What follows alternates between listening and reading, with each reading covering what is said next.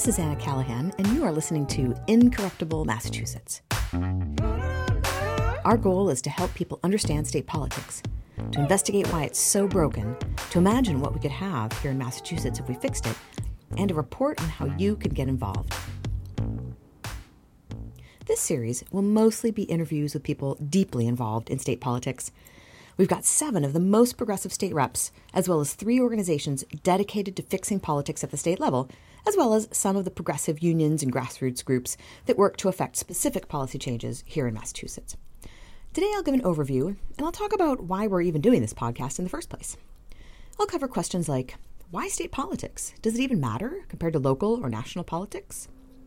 How is our state doing? The director of Mass Alliance can give you a hint. I view that our elected officials have failed the people of Massachusetts. Wow. Apparently our state is terrible. Who knew? And what is really wrong with our state government? And how can we change it?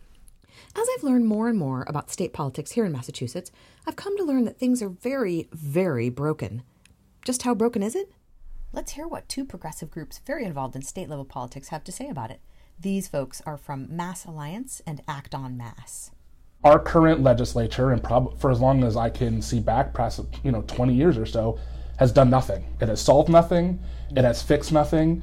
I like to say it tells us how good the tune is as the Titanic is going down. We have, I believe, 19 other states who've already passed election day registration. Why are we following them? Another piece of it, too, is that the speaker does have an inordinate amount of power, and that's shown by the fact that the last 3 speakers have gotten in trouble with the law in some form or another. They either are felonies, they've gone to prison, they've had corruption cases. You'll hear all those quotes in context in the following episodes.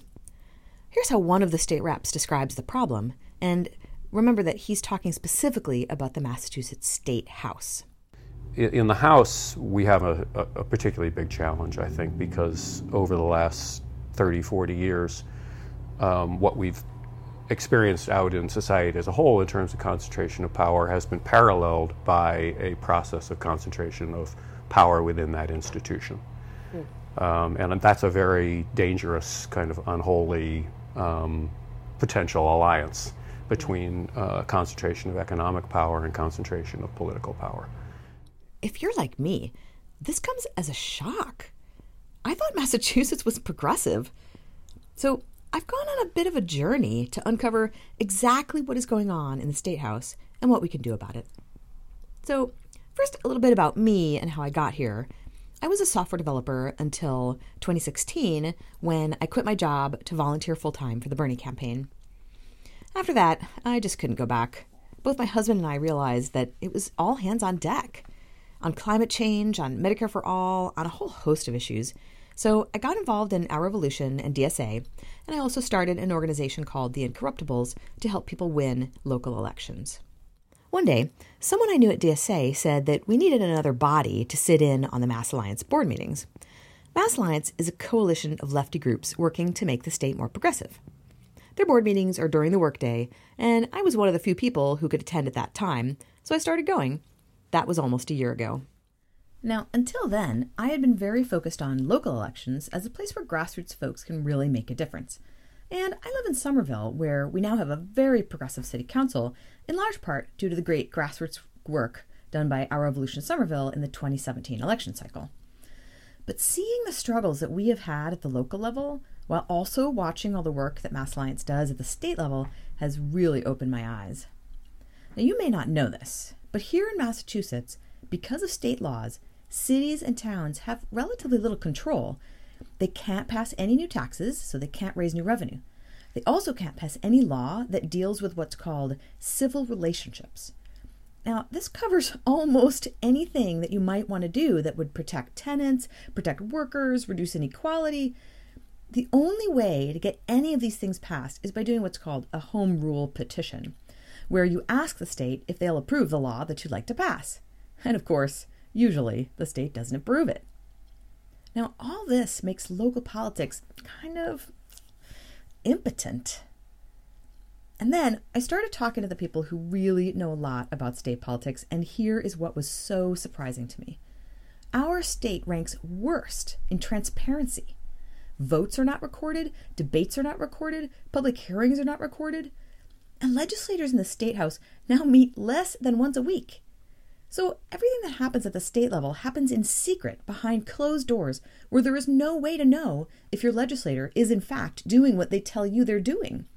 There are many good bills that have more than half the State House reps co-sponsoring the bill, but it dies in committee. So some of those reps who've co-sponsored are secretly killing the bill, and we have no way of knowing which ones because nothing is recorded. So those things that you think a legislator is supposed to do, things like debating bills and, voting on bills, our legislators are not doing this. Imagine instead that it's like a junior high school with one bully and his clique of friends deciding who is popular and who is not. And all the kids play along, hoping not to get picked on, and no one stands up to the speaker. It's not just that big policies die in this. It's that the dreams of legislators to do things of import in the building die because they know that they're against an insurmountable process for which the only person who can change it is one person, the speaker. And so what you think you can do, what you dream of as an elected official, there is nothing. Right? We're literally sending people for no purpose to the State House. There's only one person that matters, is the speaker. And that's a crazy dictatorial system. Ouch. All this looks even worse when you consider what we could have with a great State House and state legislature. Because guess what? Almost anything that we want to pass at the national level, Medicare for all, a $15 minimum wage, free college tuition, Green New Deal with a jobs program, we could have these things for almost 7 million people by passing them here in Massachusetts. And the barrier to entry is actually quite low. We have the lowest rate of challenging incumbents of any state legislature. And since most districts are reliably Democratic and a few are reliably Republican, all you have to do is win the primary. That's usually less than 3,000 votes to win. 3,000 votes. That's something you can do with a good grassroots door-knocking campaign. So I am a reluctant convert. While I still want everyone to run for school board or city council, we desperately need people to run for office at the state level, especially in the State House, where we have a secretive cabal of insiders who really control our lives. As the director of Mass Alliance says, the electorate in Massachusetts is hungry to be a leader. Massachusetts will support policies that the rest of the country will be passing in 20 years. And we're asking our elected officials to catch up to the rest of the state. I'll add a word about the name of this podcast. To me, corruption is when people with money get to have too much influence in politics. And here in Massachusetts, from what I've learned, we have a big, big problem with that. So I'm for an incorruptible Massachusetts, setting up our state systems, the rules, the financial incentives, and the culture of the state legislature so that it's more democratic and less corrupted by money. I'm hoping that this podcast will inspire some of you listeners to run for office at the state level. Thanks for joining me as we uncover these issues and what we can do about them. Next episode, we'll be interviewing Jordan Burke-Powers, the director of Mass Alliance.